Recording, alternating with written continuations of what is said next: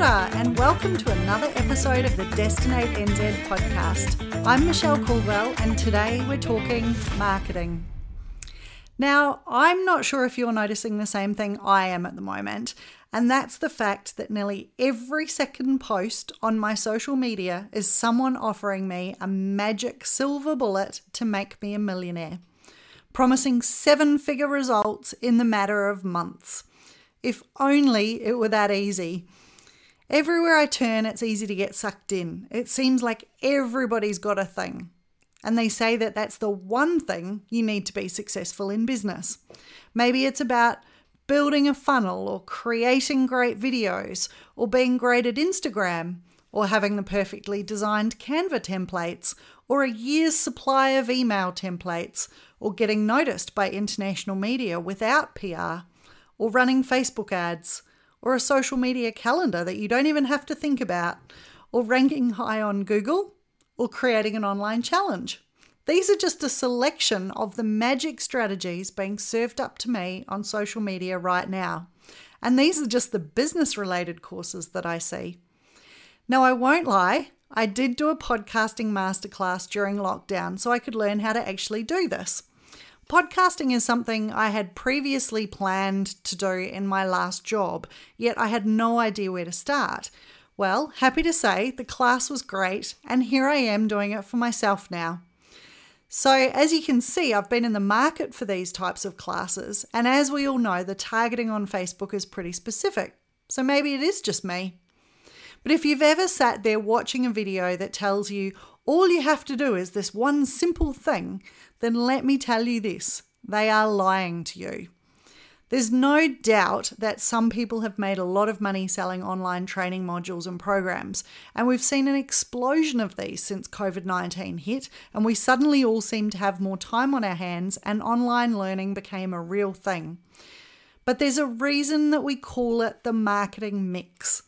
We need to do a whole lot of things really well to truly be successful. Now, we all know the world has changed dramatically since COVID-19 arrived, and with our borders closed for who knows how much longer, tourism businesses have been left with no choice than to find new markets or new customers or even develop new products to survive. No business should be operating the same as they were 6 months ago, regardless of what's happening in their business. Now, let me repeat that. No business should be operating the same as they were 6 months ago, regardless of what's happening in their business. The world has changed. So since the start of August, I've been working with a range of tourism businesses spread right throughout New Zealand, helping them to find their way through this new world we suddenly find ourselves in. Now, whilst my clients all have slightly different goals and they all have very different businesses, there is one thing that ties them all together, and that's passion and dedication. They've embraced the challenge that's in front of them and are committed to coming out the other side stronger than ever. As a business consultant, I can't tell you how happy that makes me, and I am grateful every day for the incredible people I'm working with. Now, let's be really clear. All growth is sales and marketing led. Yes, I'm a marketer, but this is fact. The problem is, though, most businesses either do marketing on an ad hoc basis or proactively in a really high exertion way. And the key is to try and scale your business to a point where it's no longer reliant on just you. And this means putting some systems and processes in place so your business can function on IP-driven principles versus founder-driven, i.e. that's you in there doing it for yourself.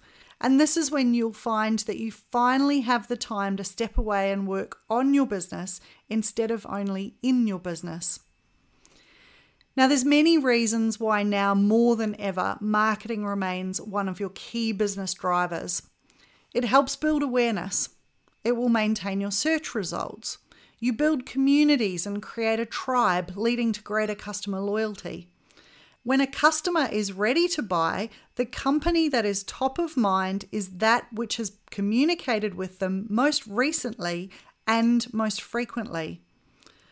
It's also quite cheap right now. Now, I know not a lot of tourism businesses do TV ads, but you can get some really great deals on advertising, and not just TV, but radio and print as well, to keep your business front and center of consumers' mind. And one more thing, we've talked about discounts.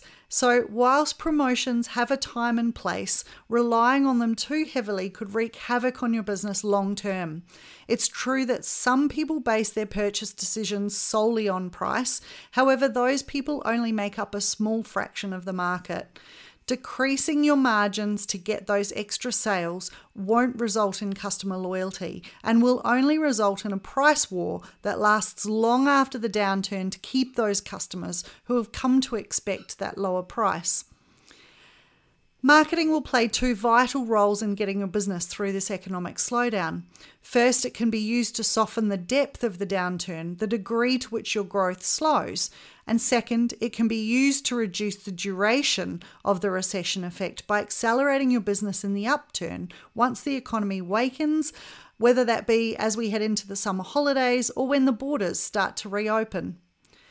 So if you're struggling with what to do right now in your business, Destinate NZ is able to help you. We'll go back to basics and start building your business strategy. If you already have one, we'll help you review that with the COVID-19 lens over it with what we currently know. We'll step you through defining your goals, your target market, build your brand positioning and promise statements that sit alongside your company values. And from there, we'll look at the external factors that can have an impact on your success and analyze the internal influences as well. Then we help you set your strategic priorities and link these to quarterly action plans to hold you accountable and help you actually achieve your goals. As we all know, without strategy, execution is aimless. And without execution, strategy is useless. That's a great Morris Chang quote. So once we've worked with you on your strategy, the next step is the marketing plan. And this is where the magic happens. I'm a firm believer in setting your strategy first, getting alignment in your team with that strategy, and only then will your plans start to fall into place as you'll all be heading in the same direction. Does this sound similar to what you're doing in your business currently?